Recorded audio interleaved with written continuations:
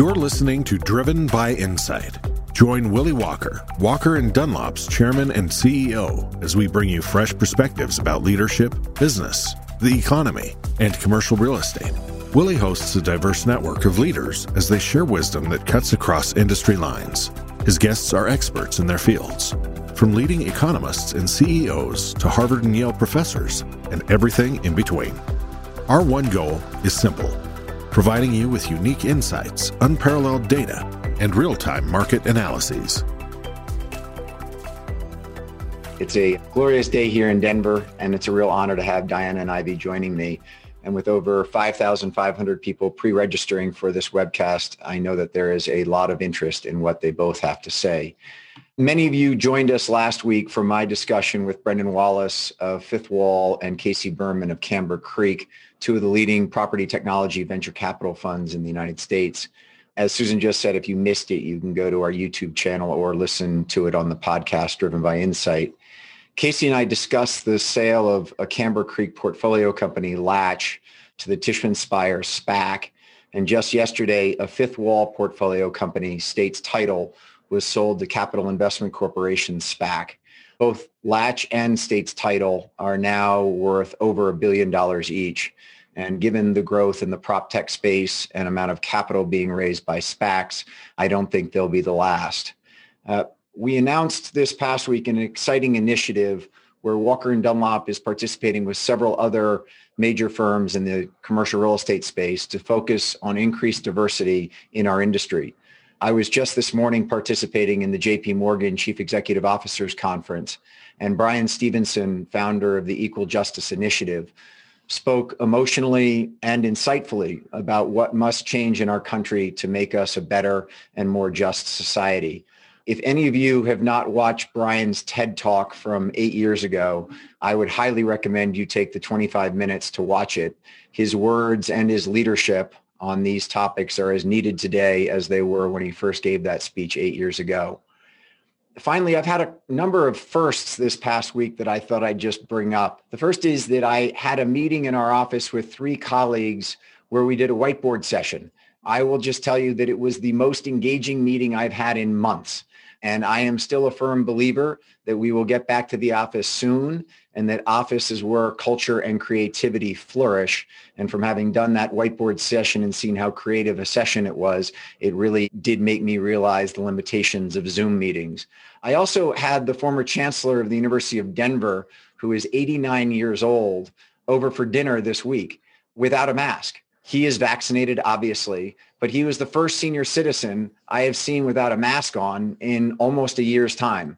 And it was wonderful to sit at a table and be able to interact with somebody over 65, 89 years old and be able to do that. And then the final is I had a client lunch yesterday here in Denver at the Capitol Grill. And it was fantastic for a colleague and I to go to lunch with one of our big clients and be able to sit around a table and have a lunch. And so while now is not the time in any way for any of us to think the pandemic is over and to drop our guard, the world is clearly moving closer and closer to some sense of normalcy every day. And it's really exciting to be seeing some of these early signs of getting back to that. Okay, now to my 2 fantastic guests. Diana Olick is an Emmy Award-winning journalist, currently serving as CNBC's real estate correspondent across all platforms. She has been with CNBC since 2002 and covered the housing boom and bust leading up to the great financial crisis. Prior to CNBC, Diana spent 7 years as a correspondent for CBS, where she covered politics and the judiciary, including the Supreme Court during Bush v. Gore.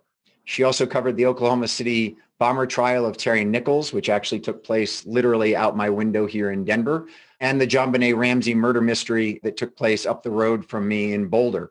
Now Diana lives in Washington, D.C., and so every morning that I watch her on CNBC, I get to see my old neighborhood back in D.C., which is fantastic. She lives in D.C. with her husband and has college-age twins. Diana went to Columbia University undergrad and has a master's from Northwestern University School of Journalism. Ivy Zelman, no stranger to the Walker webcasts and many of our listeners, is the founder and CEO of Zelman Associates, one of the most highly respected research firms covering the housing industry. Ivy began her career on Wall Street as one of the most highly ranked analysts at Salomon Brothers and then Credit Suisse. She left Credit Suisse to found Zelman in 2007, and she and her team have received Institutional Investor's #1 place ranking from 2010 through 2013. And in 2020, Ivy was named as one of Barron's top 100 women in finance. Ivy graduated from George Mason University and lives in Cleveland with her husband and 3 children. So first, welcome to you both. Wonderful to see you, and I'm deeply thankful that you're taking the time to join me today.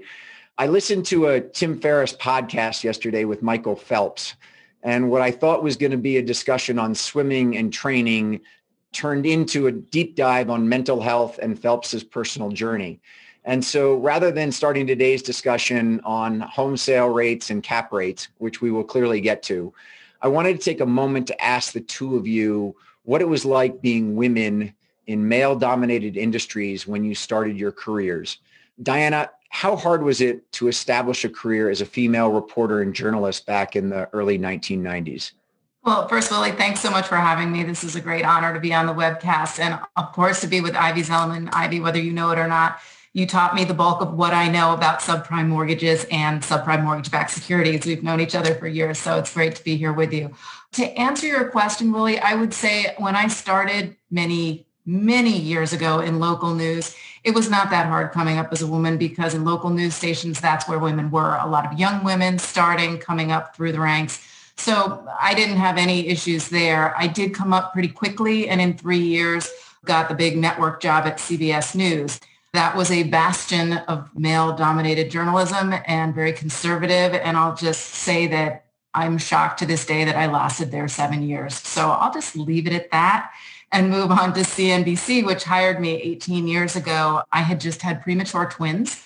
I had big limitations on my time, travel abilities. They could not have been more accommodating and also very nurturing. And I'll say this, and it's not just because it's a pandemic and I need a job, but CNBC is the kind of place that really doesn't care whether you're a man or a woman or race, gender, anything. They are, of course, into diversity, but they really care most if you're smart, you can tell a good story, you can find a good story, you can break news that moves markets, and you have great contacts like Willie Walker. So I know that there is definitely a lot of discrimination in the news business. We've seen it.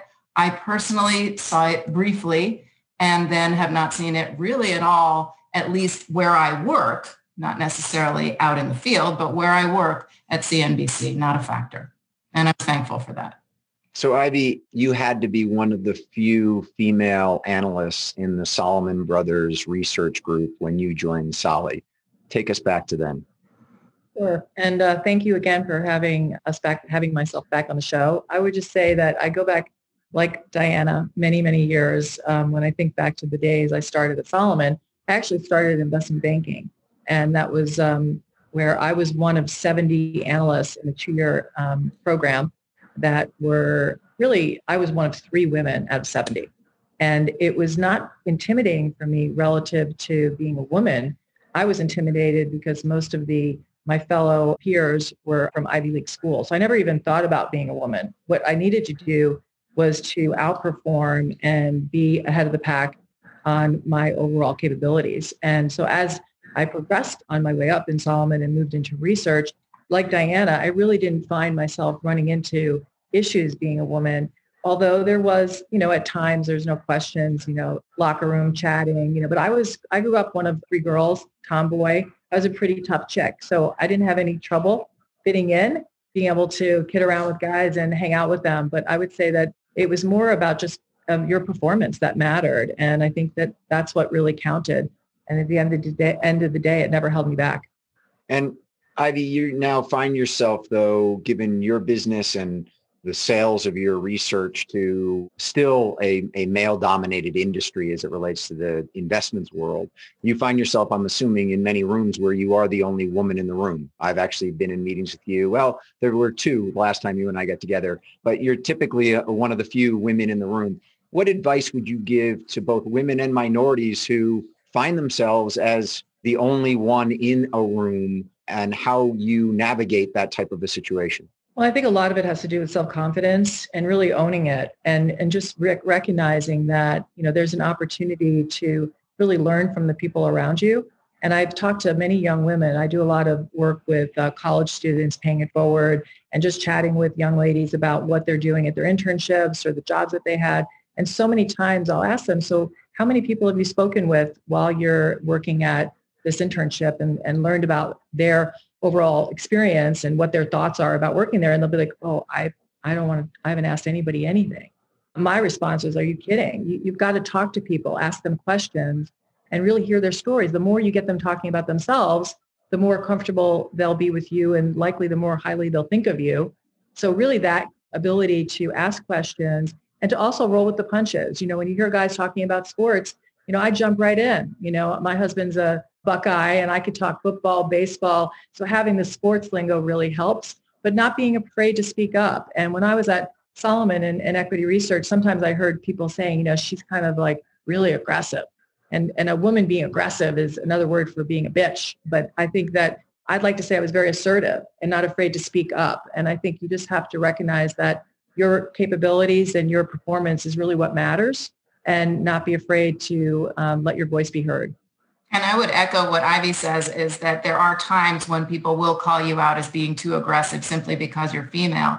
And I think what you have to master is the art of being mean and nice all at the same time, which is know your stuff, be on top of what you're doing, be incredibly aggressive, but you sometimes have to be just a little bit nicer in order to get your way, whereas men can come barreling through and bullying through a lot of the time and nobody cares. That's just the way they are. But I would also echo that to find great mentors, I found one in the home building business. Cheryl Palmer is the only female CEO of a publicly traded home builder. And she is a fantastic CEO and on so many levels, a great mentor. And I would just say for young women also coming up in the business, find those great mentors who have come up through the ranks and who have sat at the table. She says she's at board meetings or where she's the only woman there, or meetings with other builders, and they expect her to pick up the dishes afterwards. And she'll turn around and say, hey, come back here, pick up your own stuff. I'm not here to do it. And that's the kind of thing that really sets the tone and tells you, she means business. She's smart. She deserves to be at the table, not to clear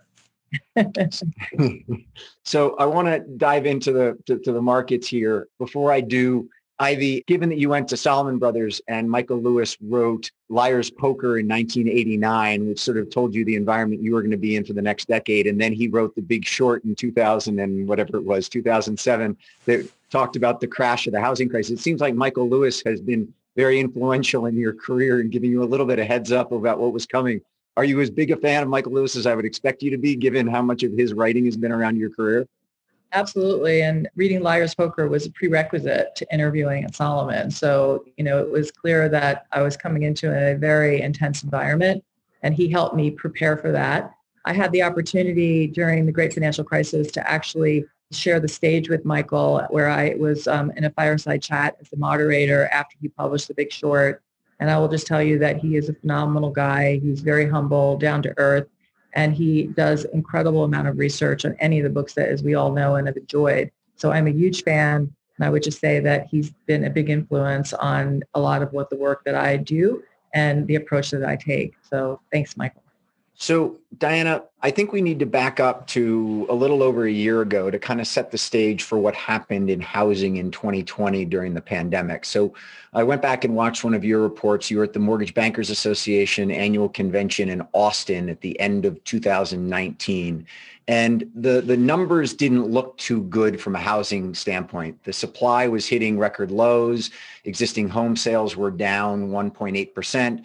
And you were projecting that home prices would be flat in 2020. Let's start there and sort of wind the clock back to the setup for what happened in 2020 and how we've gotten to where we are today. Well, pre-pandemic, everything flipped 180. It was kind of, we saw in 2019, that fall that you're talking about, affordability was an issue. Mortgage rates were an issue. You were seeing very little supply, especially at the entry level. The home builders were not stepping up to where we thought demand was. We also weren't seeing the kind of demand we were expecting or had seen in the years before. And the numbers were kind of playing that out, that it was set to be kind of a lull in the housing market. And I believe, if I recall, mortgage rates had gone up at the end of that year, at the end of 2019. And then, it was just slightly, of course, they're near record lows to begin with, but nobody remembers back when they were 9% when I bought my first home. But we just expected it to be kind of, prices always lag sales. We were seeing sales weakening, and we expected prices to just kind of peter on a little bit, still increasing, not any great crash or anything, but just not inflating the way we had seen after the Great Recession. And then lo and behold comes COVID, and everything just stalls and stops. And all we could think of was, oh my God, are we facing, a massive foreclosure crisis? I mean, we started asking the questions, what's going to happen? People can't pay their mortgages. They can't pay their rent. We had no idea. And then it was just unbelievable what happened in the summer. And I think everybody was caught by surprise. And I'll tell you, many of the major home builders have told me they were caught by surprise. The lumber cutters were caught by surprise. Everybody expected there to be this stalling of the housing market, and it was just entirely the opposite. Buying was suddenly rampant. Demand was off the charts. People wanted to get out of these dense apartment buildings and not necessarily move to the suburbs. I know there's this great urban retreat myth out there, but if you look at the numbers, it wasn't necessarily that they wanted to get way out of the city. It's just they wanted to get into a bigger house. So like I live in DC, I'm in the district, I'm in the city, but I live in a house, whereas I don't live downtown in a large condo building or something. And that's why like my neighborhood was just on fire. People wanted homes where they could have more space, have more outdoor space.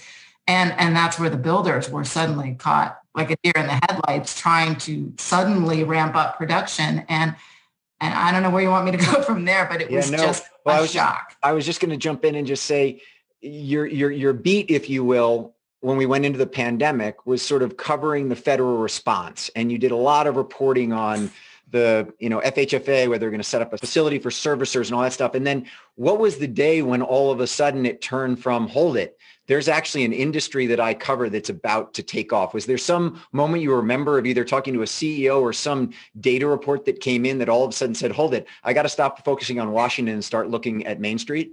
Well, actually, I mean, Washington happened pretty quickly. They came in with the mortgage bailout pretty quickly. They didn't have all the details. That's what you're talking about with the servicers. And I remember having Mark Calabria from the FHFA on live on our air. And I said to him, well, it's great that you're not making people pay their mortgages, that you're putting this little brief hold on that. But what about all these servicers who have to pay their investors? And he was kind of like, we'll figure it out. And then they did figure it out in the next couple of weeks. So that story, I won't say it went away, but it was kind of not a story anymore because it was in place. They had all the right safeguards. The servicers were then going to be paid. That was set.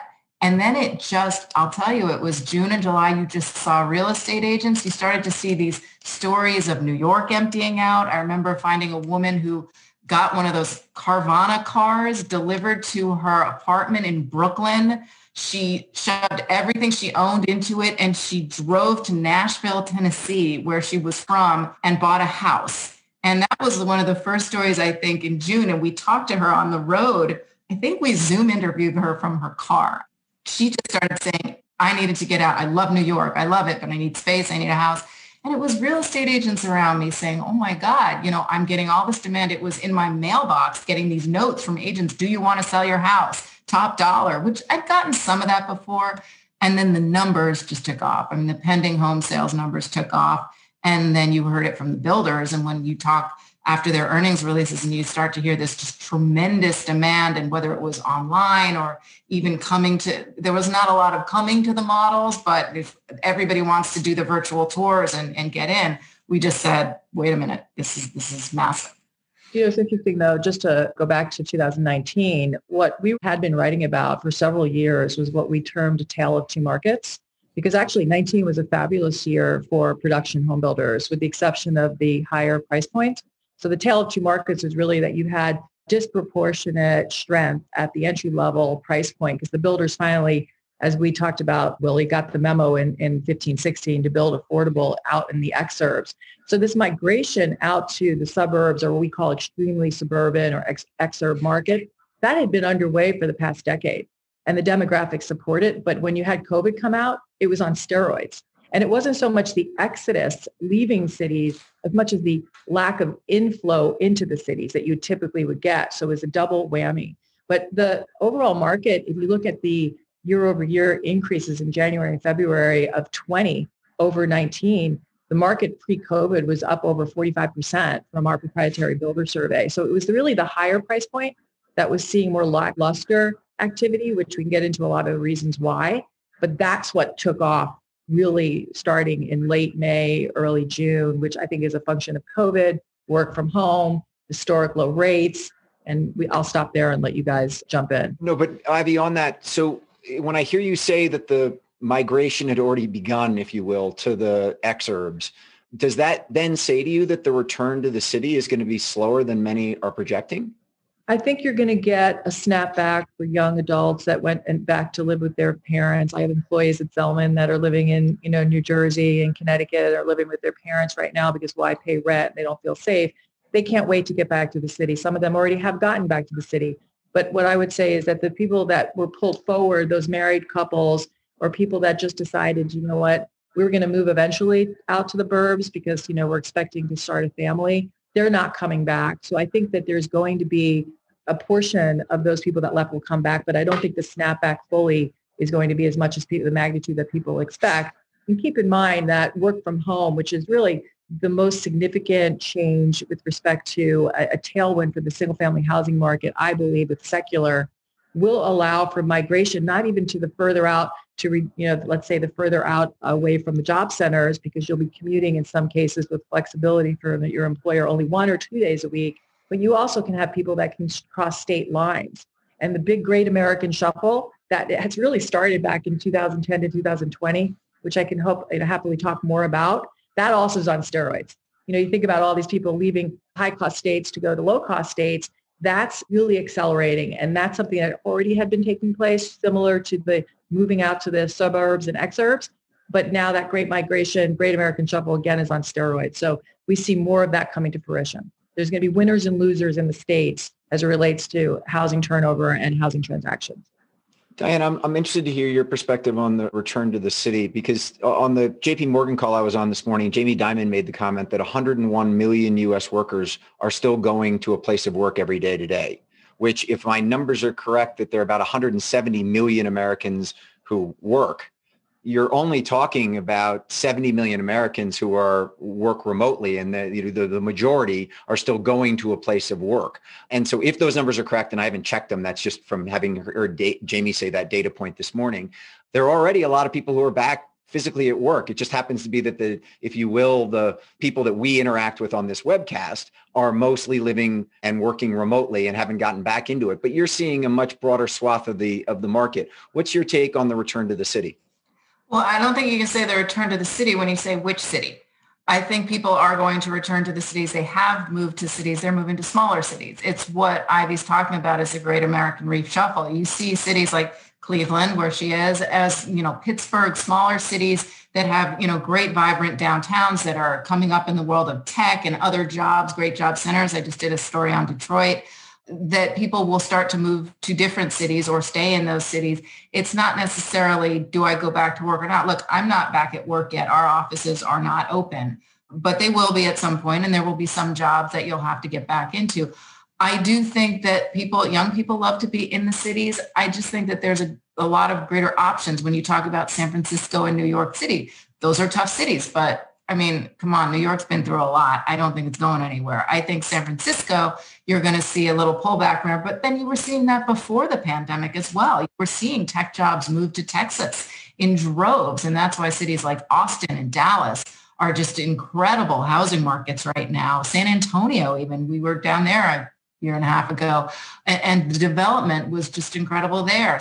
So I think when you say going back to the cities, you can't say all cities. I think some cities are going to do very well. Smaller, more affordable, more livable cities, less dense cities are going to do very well. Some of the bigger cities might suffer a bit. But again, I hate to use these vast generalizations of what is America going to do? Where are we going to go? Because the one thing you can depend on is that you can't depend on anything when it comes to this kind of thing with trends. And we just don't know what that's going to be. And I think people will go back to the cities. I do think there will be a shift, though, because there's now not this, oh, my God, you're working from home. You've got kids at home. You don't want to be around that. We're used to it now. I'm on conference calls every morning. We're reporters, and I hear screaming kids in the backgrounds, and nobody cares. So I do think there is going to be that hybrid, and Office is already trying to figure out how to deal with that hybrid, whether it's more flexible workspaces, We're doing a story tonight on the well building seal, the well health seal. So buildings are trying to be healthier to get people back into them. So there's going to be some adjustments in the office market, but I don't think you're going to see dead downtowns from here on. Willie, the number of people working remotely right now or pre-COVID, the estimates out there, whether you look at Federal Reserve data, said it was 5%. Our data shows roughly 67% of those between the ages of 20 and 64 are working from home pre-COVID. So there are forecasters that are saying that number could go to 15%, 20%. So the majority of Americans are still going to be going to an office. But I think that what the implications are for a doubling or a tripling of the work from home is very bullish for not only the quality of life for employees, but giving them the opportunity to, have more affordability by driving further out or even crossing state lines and leaving these very high cost blue states and maybe going to red states that are more favorable, not only from a cost perspective, but a climate perspective. So there's been a shift that is going to only be magnified, and maybe the cities like New York City and San Francisco, again, to Diana's point, which are really high cost. It's about cost. And think about affordability. People are being forced to leave them. You come to Cleveland, you could buy 3 times a house in Cleveland for the same cost that you would in California and New York. So it's cold and it's gray, but people might say, you know what? It's affordable. So affordability is going to be a driving factor as well. So on that, Ivy, we had 10.4% across the board appreciation in single family housing in the United States in 2020, an incredible year for everybody who's a homeowner. But we enter 2021 with limited inventory, both of existing homes for sale as well as new supply. That continues to push the cost of housing up higher and higher. And we have rising mortgage rates right now. What's your outlook for 2021 as it relates to not only price appreciation and whether this market moves away from Americans who want to buy homes, but then also the supply of affordable housing so that people actually can move where they want to go? Well, I think that the forecast that we currently have might even be low, but that's contingent on what happens with mortgage rates. So right now we're forecasting a 6% increase in home prices in 2021 on top of the 20 increase of 10+%. And I think what our confidence level is really predicated on is the fact that the inventories in the United States that you already mentioned are at an all-time record low. And while inventories today are down anywhere 25, 30% from where they were pre-COVID inventories were already at a record low. And we're looking at single family inventories, both new and existing, divided by household. So we can go back for the last 40 years and look at a trend line. So that low level of inventory where you have more demand than supply is going to continue to result in higher home prices. Now, mortgage rates, I think, assuming you have a pretty substantial increase in rates, you're going to see less discretionary upgrades because there is no question that people are locked in. The biggest concern I'd have is that homeowners in the United States right now that have a mortgage every day are refinancing. And today, more than 50% are at or below a 4% mortgage rate. So think about that. If you're locked into 3%, and mortgage rates go to 4%, you're not going anywhere. So that's going to be a negative impact to mobility. But what you could see is some of that offset by someone saying, well, I'm going to leave New York and I've got this incredible, we call them affordability busters, where they'll leave in New York tri-state area and they'll move to Florida. So all of a sudden the rate doesn't matter as much. So that normal discretionary upgrade might be overcome because of the affordability busters with, again, outbound migration. But I would say that the mortgage market today, theoretically, has a lot of room because the mortgage originators, we survey over 20% of mortgage originators in this country. And because of what you talked about, Diana, with respect to forbearance and the complete upheaval in the mortgage market that the COVID created, the credit became much more stringent. So on a 0 to 100 scale, we like to do scales through the mortgage survey proprietary work that we do. 0, you can fog a mirror, get a mortgage like it was back in 2005. 100, you can't get a mortgage, and 50 is normal. Pre-COVID, it was a 54 on our index. So it was pretty much reasonable, normal level of stringency and underwriting. That shot up to over 64 and currently remains at 62. So rates should not be just the focus that we have to think about. You can have low rates in 2010, 2011. Rates were at all-time record lows, but guess what? The credit box was closed. That index in 2012 was over 72 on that same 0 to 100 or 79. So what you have to see is that the lenders, especially because their gain on sale margins are so high, they have a lot of room to reduce their profitability, but still have strong margin. So the consumer may not feel this backup in the 10-year.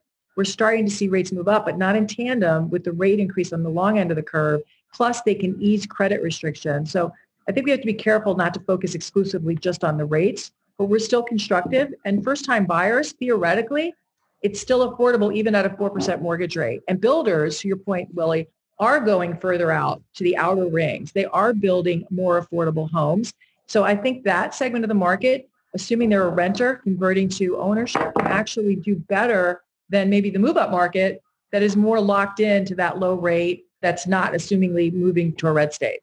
So Diana, on what Ivy's talking about there, it's super evident that there isn't enough supply. And you reported back in July that housing starts were at 1.5 million units in July, which was a great print, if you will. Is there any concern in your mind or from the people that you're speaking with that there's a huge amount of supply being built right now and that the cost of inventory, as well as with rates moving up, that there might be a glut of supply that people actually can't afford to buy? No, I would not say glut ever right now. No, and the 1.5, that would be single and multifamily. What I focus on generally is single family, not that multifamily is not important, but it's a very volatile number. And the shortage is in single family. There is a shortage of Class C multifamily, but I won't get into that. But I think the builders need to just pedal to the metal. I know there are a lot of headwinds, land, labor, material costs skyrocketing.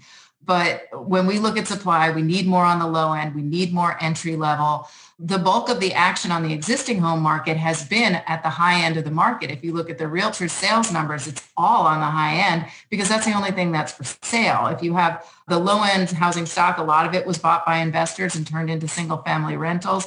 But also there's just not enough of that supply in existence. And so we need a lot more of this. I don't think, given the demand, the demographics, where we are right now, I'm not concerned about the builders building too much. I'm concerned that they're not building enough. And if you ask anybody in the industry right now, whether it's realtors on existing homes or whether it's, anybody in the business, there's just not enough supply. I was really surprised in the jobs report this morning, and your colleague Steve Leisman was reporting on it, that actually construction didn't add jobs in the last market. Because they can't find workers. The jobs are open. The jobs are there. It's the workers that are not there. They cannot find the skilled labor to fill the job. So everybody says, oh, why, it's a great business. You talk to developers. I know someone, perhaps you do, from the Bizzuto group. I talk to him all the time about labor. And he says, look, it used to be a family business, whether it was multifamily, large construction, or whether it was home builders who were local, which is the vast majority of the market. It was a family business where the sons mostly would go into the business and build houses. Kids don't go into home building anymore. They go into tech. They go into other things. So you're relying very heavily on the immigrant labor market. They have to be trained. We've done stories about these home builder schools in Colorado, right where you are, where builders are trying to, give free schooling, free training to anyone who will come in and be a home builder if they want to learn, HVAC or plumbing or electrical or whatever. They just need that. So it's not that there aren't being jobs added. It's there are not workers to fill the many, many open jobs that are there. And every home builder, to a person that I talk to, says we're desperate for more labor. Yeah.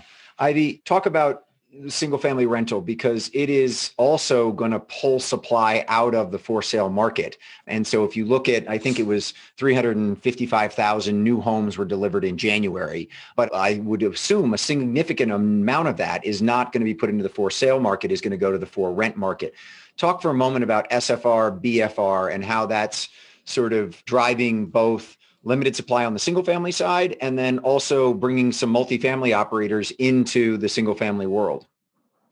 Yeah, a lot to cover there. I think that the SFR industry is at exceptional levels of activity. We have record occupancies through a proprietary survey that we do. We're right now hovering around 98%. There's very strong pricing power across the board on new move-ins, running at about 6%, with renewals now starting to pick back up after the initial sort of responsibility reaction to COVID.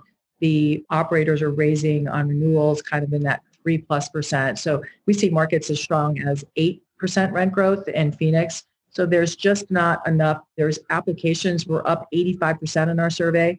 There's more applicants coming in. So the SFR market, they're buying in their portfolios, not only existing home where they can, all cash offers. So your point, Diana, the market is so tight at that price point. Because not only do you have SFR buyers, but you've got iBuyers and you've got fix and flip buyers. So there's this massive, bid, and the demand is tremendous and shutting out that first-time buyer from getting it directly. But the single-family rental is shifting more to buying new home, which is not built for rent. They're buying new homes. So Invitation Homes, publicly traded company, roughly buys about 10% of their a year in their portfolio are brand new homes. But what the industry has now shifted to from the Census Bureau in 2020, 4.4% of homes that were built purposely for rent. Now that number we think is going to go up significantly over the next several years, because we'll talk to builders that might have built 100 homes for rent, and next year it's going to be 1,000. Like the magnitude of growth coming in the industry and the partnership with single-family rental operators is really the strongest asset class out there. I call it the prettiest girl at the dance, and everyone wants to get in it. The capital is flying left and right. Institutional investors want to be there, and there's a lot of different strategies where it may be somewhat of more like looks like a multifamily garden style community, like a Christopher Todd would offer, or Next Metro, or just traditional homogeneous single family product, contiguous, that looks a lot like the for sale product. It just doesn't have the same amenities. So the big builders like Lennar and Horton are doing that. And then you've got JV partners like Taylor Morrison with Christopher Todd. And there's a whole slew of them. Every day we get a new one. I mean, we get incoming calls on Build for Rent all the time. And Build for Rent has apparently got better economics if you're the developer like American Home for Rent. So the estimate from just an overall cash on cash return is apparently better if you're a developer and you're the operator, as much as 100 basis points on cash return. So it's a very, very strong market today. And the shelter, to your point earlier, Diana, we estimate right now, even with households that have been consolidating, as young adults have been moving back with their families, so households are under pressure or consolidating, we still think we're at a deficit roughly around 900,000 units in the United States in terms of what we need to just get back to normal in terms of single family. So I think that we are clearly building more supply, and the build for rent market could really help mitigate the affordability challenges if rates go higher. Diana, you just interviewed David Singelyn, the CEO of American Homes for Rent that Ivy just mentioned. And in that interview, he mentioned that we've added 3 million new homes to the single family rental stock over the last 4 years. So we're now at about 16 million homes in America. Do you have any sense of how big that market can or should get? Does the trees just go to the ceiling, or is there something there where there's a needed amount of that? And then he sort of said, we think there's a demand for 20 million homes or 25 million homes, but it kind of gets to a saturation point of where you can build and the number of people who want single family versus multifamily. Well, I don't know if it's a should. I mean, as Ivy said, and she's the numbers guru. I'm taking notes on your numbers, by the way. the 900. I knew that's why you wanted to join me today. You just wanted to take notes for your next reporting on Ivy. That's it. Exactly. No, I think there's a lot of runway for single family rental. I love this asset. We termed it, when it was the investors who were first coming in and buying up all the foreclosed properties back in the Great Recession, we called it a brand new asset class. Now, it was not brand new because single family rentals with mom and pop landlords have been around since the beginning of time, but it was mom and pop landlords. Then it was finally, the bigger investors getting in, but there's still a very small share of the market overall. It's more individual investors with maybe 2, 3, 10 properties versus your American Homes for Rent and your Invitation Homes. And that market consolidated because there were a lot of players out there in the beginning, the Starwood, et cetera. I think the build for rent is the most interesting part of this, because what I found, when in the beginning of it, there was this management issue. There was, when people want to move into these rental homes that are owned by these big companies where they got a house here and a house there, and they're all over the place, and they have to set up their management structure and rescale the whole situation. But with build for rent, like when we went to the San Antonio project, which was AHV communities, they explained it as an apartment building lying down. So you basically have a community. The houses were built more close together than they would be in a for sale community. They were very much the same house, but they had all the amenities that you would want from a single family house. They had, a pool. There was a pool for the community. There were tennis courts. There was walking trails. It was all of that, but it was incredibly well managed because it was easy to manage. Everything was right there for the management. Anything that breaks, anything that needs fixing, mowing, all that stuff was right there. And that's why I think build for rent is such a great phenomenon in the market now, because you can manage it very well and less expensively than you can these sort of disparate homes all over that they bought after the crisis. Now, how big does it get? I don't know. I mean, I talked to a lot of millennials out there who I said, well, shouldn't you be living, in a loft space downtown somewhere in San Antonio and some cool thing? And one of the biggest things, I'm not kidding, was pets. And it's not just millennials, but young people are now, and even with COVID, obsessed with their pets. And there are a lot of buildings that don't allow pets. And they were like, well, we want a single family house for Fido. And beyond that, it was more of this kind of, they liked the idea of living in a community. They didn't necessarily want to live in that denser apartment. So I think that rental market is really going to shift more towards single family and perhaps at the expense of multifamily. That's just a guess after what's happened during COVID and what's happened. And also because young people are not going to be able to buy as easily as previous generations. After the Great Recession, the savings, et cetera, young people did not come out into the great jobs. Things got better quickly. But now again, with COVID, kids coming out of college are going to have a hard time finding jobs. So there's going to be a lot of longer term rentals than back, in the 80s when you'd get out of school and you become a home buyer by the time maybe you were 30. I think it's more like 35 now, and the age is skewing higher. People get married later, people have children later, et cetera. Then those are the drivers of home ownership. So I can't say should or how much, but I do think there's a lot of runway ahead for build to rent and single family rent.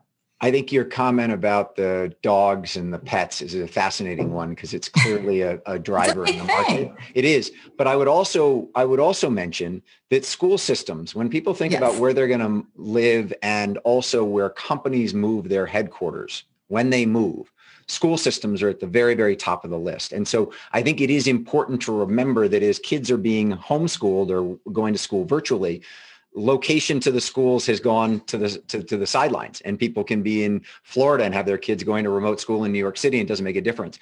I think it will be interesting once schools open back up, both whether people decide to stay and put their kids in the local school system or move back to where they were beforehand to stay in the school system that they were in. And I think that is one of those variables that has sort of gone to the side as kids have been doing virtual learning. And it will be interesting to say what happens when we all come back at it.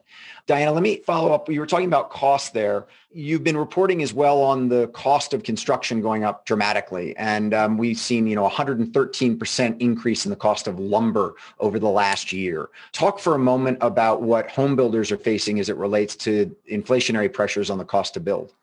Well, lumber specifically, that's a big one we've been talking about. And the National Association of Home Builders just upped their cost of construction because of lumber. They were saying last year that it added $14,000 to the construction cost of a newly built home. They've now upped that to $26,000. Add to that the cost of regulation, which they say is 25% of the cost of a newly built home, especially even higher in states like California. And you had the trade wars under the previous administration, which increased the cost for some materials coming in for overseas. So their costs for materials are skyrocketing. Their costs, as I said, for labor are higher, and land as well, which I know Ivy is the expert in on land, so I'll leave that to her. But their costs are much higher, and they have to pass that on through to the buyer in some respect. How much can they? How much are their margins squeezed? They can't raise prices through the roof. Nobody can afford it. But at this point, prices have been going up and people have been buying the houses. So I do think that at some point you hit an affordability wall. Builders are going to have to, figure out ways, whether it's, moving further and further out if people are willing to move further and further out. But their costs are high, and that's all I hear the builders talk about. Ivy, jump in there on not only the cost to build, but inflationary pressures hitting the housing industry. So I would say across the board, there is tremendous inflation with respect to sourcing materials. That in itself is difficult, but the cost of the input costs going into manufacturing products are up substantially, whether we're talking the commodity costs, anything oil related, copper, brass, zinc, everything is rising. Those costs the manufacturers are passing through with several price increases that they're announcing. They don't get necessarily the totally realized or announced price, what they actually realized. But then the builder gets these higher costs and they've got to pass them through. Labor costs are rising. I was chatting with a distributor who was saying that his truckers were making $20 an hour. He has a fleet of trucks as a major distributor on the West Coast, and now he's paying $27 to $29 an hour. And he's seeing truckers being poached, not even by the housing industry competitors, but in other industries. the builders, the biggest concern I have is that builders right now, the land buying, the land grab that's going on right now in this country, because what's happened is they've been so successful in selling so quickly out of their communities they have open for sale that they're in our recent home building survey, 27% of the communities are limiting sales. And they are in Austin, 70% are limiting sales because they can't replace the communities, and there's constraints and higher costs on developing new communities. So it's just across the board. But the biggest concern I have is the land grab. So as these guys are building out of the communities, it's going to take time to replace them. So they're going out and buying land, but they're assuming in their underwriting, not all of them, but a majority of them are using today's record absorptions, sales per community in the assumptions with today's prices. So in order to pencil the returns, and what you're going to have is they're also buying larger parcels. So what you're going to have at some point, because home prices, Hovnanian announced earnings yesterday that in February alone, they raised prices 5%. We have from our proprietary builder survey, home prices up on an annualized basis, 13%. It's not sustainable, but builders are buying land as if it is. So what we'll have, it's eventually the builders will start seeing whether things moderate and the sales per community go back to normal. They'll be forced to incentivize. The supply is coming. Once they put that capital in the ground, they put sewage, roads, and pipes in place, it's coming. So the volume's coming, and it can come in a pretty significant way in 2022, 23, based on the capital they're spending today. But the question will be, they're not going to be able to hold the margin because everything's inflating, and the land prices that they're acquiring are at inflated levels. But they can do mortgage rate buy downs. They can do incentives. They have tremendous margins that they would be willing to compress to keep the volume going. That's their job, is to produce supply. So they can't stop buying land.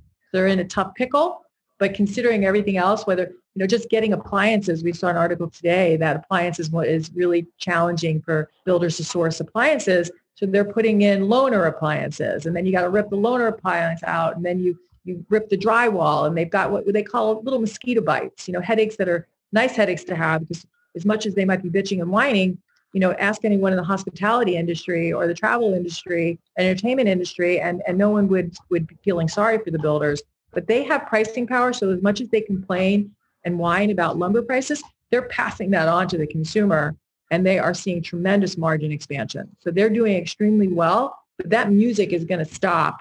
And the question is when, and I think it's all about rates. So happy to talk about rates, but I think right now that's where I'd stop.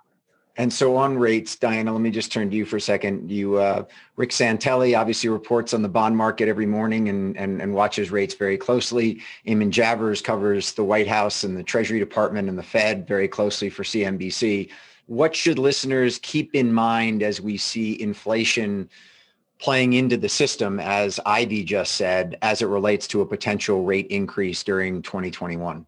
I've never been one to predict mortgage rates because I've always been wrong, but I'm laughing because I'm in the kitchen and I want to turn my laptop around to my broken dishwasher, and the fact that when I called the store to try to get a replacement, they told me it would be 9 to 12 weeks. So such is life, but that's okay. You can wash dishes by hand. So what I would say about mortgage rates is this, they've started to now track the 10-year Treasury a lot more closely. There had been this big widened gap. I won't get into, I'm sure a lot of the people watching know that the 30-year fix loosely tracks the 10-year Treasury yield. The trajectory seems to be up. I talked to all the mortgage nerds out there. No offense to anyone. Thanks very much. I appreciate that.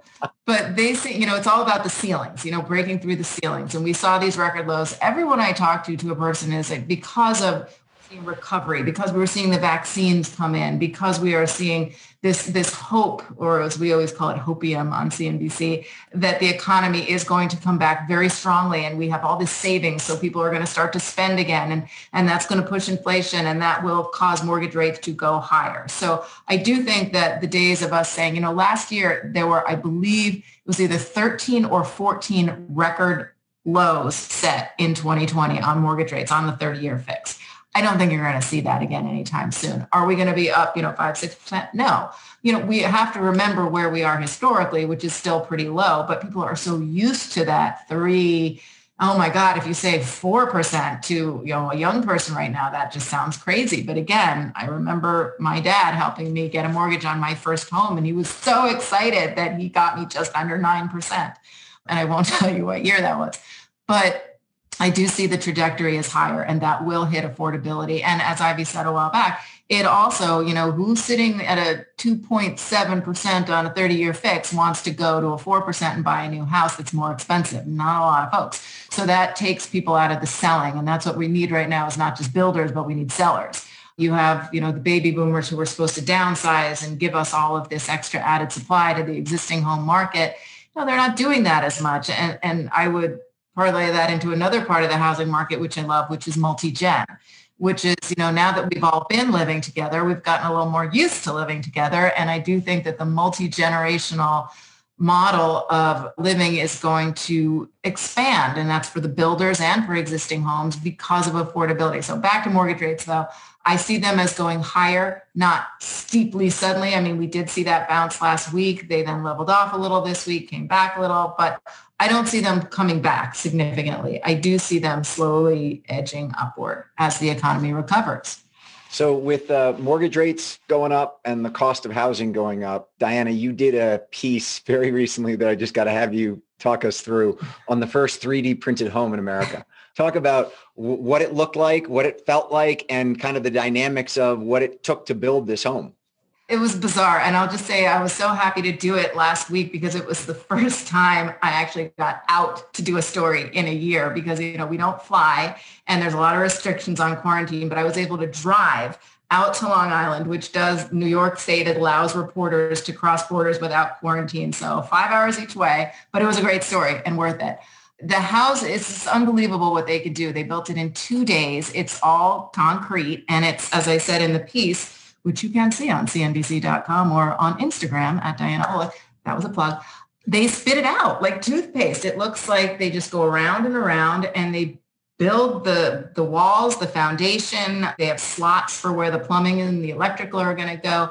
It feels like hard corduroy when you touch it. It's bumpy, it's lines. But if you think about exposed brick, that was a style, is a style for a while. This is exposed concrete. They can also smooth it for you and make it look like a regular stucco wall. What is so fascinating about this is that the cost, they said it was $6,000 to build. They had to put a roof on. So excluding the roof and the finishings and the kitchen, stuff like that, and the plumbing, $6,000 to build the foundation, the walls, all the bulk of this house. And it was solid. So it has a lot of climate implications because it's an incredibly resilient home to wind, water, etc. The cost is phenomenal. You're not using lumber to do it. We were standing there for a couple of hours. The number of people, we were actually in a cement yard because that's where they had built the model. So it wasn't like we were out in some nice neighborhood on Long Island. Just car after car coming up to see this house. Investors coming to see the house. The builder told us that he had already had people who wanted him to build entire communities. I then got a call from somebody in California who is about to announce the first 3D printed community that they're going to be putting up out west.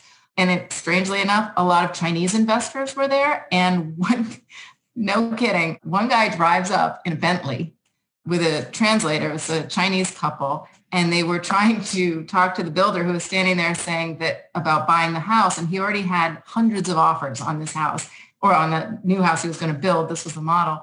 And he said, well, I haven't decided who I'm selling it to yet. And so the translator says, well, if we can't buy the house, can we buy your company? I'm not kidding. You cannot make this stuff up.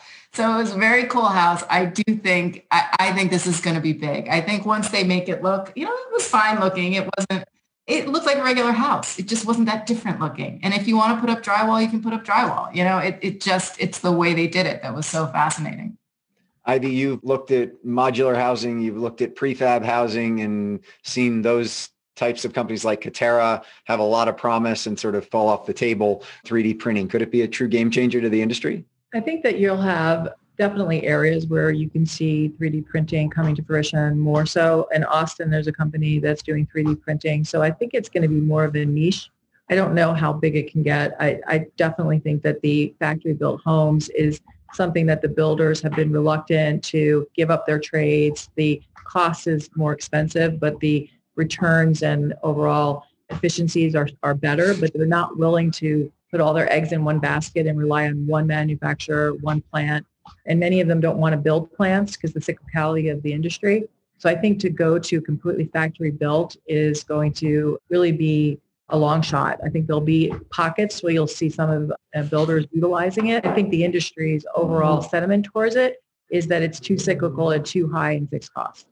Similar to, I know you spent a bunch of the winter in the Florida Panhandle, Ivy, and Diana did a great piece on a home in Mexico Beach, which after a recent hurricane was the only home to survive the hurricane. And Diana's article was basically saying, why aren't more people investing in making homes hurricane proof and weatherproof? And Diana, I take my hat off to you about your entire series on trying to talk about the rising risks to real estate. And you went to Louisiana, to Baton Rouge, and did an article on a whole center they have there on how to make sure that the built environment is ready for the changes that global warming and climate change are bringing to us. But Ivy, similar to Diana telling the story about going to the 3D printed home, what was the most sort of amazing thing you saw when you were down in the Panhandle, given the demographic shift and the number of people who were wintering down there? You know, of all the things that you sort of anecdotally saw down there, which was the big eye opener to you? I would just say the number of license plates from out of state and the number of people coming from the Midwest or coming from really the Southeast. I just think that the infrastructure is not built for the amount of inbound migration. And I think that is going to be more evident when schools are opening. And right now it's traffic is building. It's just remarkable how busy an area it is. That's typically relatively quiet during winter. So that was probably the biggest takeaway. I'm running out of time here, so I'm going to come back to Diana on one last one to you, and then I'll have one more for Ivy, which is somehow or another you became the Peloton reporter at CNBC, Diana. Tell us how it is that you are the person who gets to interview John Foley every time he comes on. It started with real estate. I mean, it was as simple as that. We were looking to do a story about how New York City there was basically this fitness district, which was kind of around the Flatiron district. And one of the big builders was Peloton. He was building it was the first new headquarters for the company. And the company had just barely started. They had the studio. I didn't have a Peloton yet at the time. And I went to interview him more about the real estate behind it, about how fitness and real estate were building new districts and what it meant for the real estate community in New York. And I just found his company fascinating. And I will admit, it was kind of after, the Great Recession. There was just so much news, the subprime crisis and the robo-signing foreclosure crisis, all this. And this was during the Obama administration. There was just kind of a lull in news, to be honest, in the housing market. And because I love fitness and I love all these new boutique fitness, my boss, who at the time no longer works there, but he said, well, why don't you do a fitness side beat? And I said, okay. And that was jumping off of this kind of real estate Peloton story. So I ended up doing this, I don't know, maybe 2 years, a short-lived fitness beat. But because Peloton went public and because they were kind of the driver, I just really stayed with Peloton. So I do some fitness stories every now and then, not so much now, but staying with Peloton because that's where it all started. And it just, the numbers in that company continue to astound. And yes, I have a Peloton. So Ivy, a similar question that I had for Peter Linneman when he was on the webcast in early January. If you had $100 million to invest today in real estate, but you have to pick an asset class, where are you putting it right now? Single family. And I would be putting it in to do more of either fix and flip or building new construction on existing lots that enable you to maybe take advantage of what might be large lots and densify these more suburban infill areas. I think there's a lot of old stock. United States stock is 45 years old, much older, east of the Mississippi, and we have stock that's in need of great repair. But if we also have very large lots, large homes, you knock them down, you can build several units on those lots. That's what I would be focused on because I think that's where the greatest need is and the greatest opportunity. Terrific. We are out of time. Diana, thank you so much for joining us. Everyone on today, please watch Diana on CNBC. She is fantastic. And if you have ideas for articles, make sure you send them to her because she finds these really neat themes that are going on in our industry. And Ivy, thank you so much for joining us. To anyone who doesn't get Ivy's research on the housing market, you really ought to. And I hope everyone has a great day. And we'll see you again next week when Dr. Joe Coughlin from the MIT Age Lab is going to join me to talk about the seniors market, which has the majority of the wealth in America and is a very distinct market with different market needs, and how companies either build to their needs or sell to their needs is super important. So hope everyone has a great day. Thank you both for joining me. Thank you. Take care.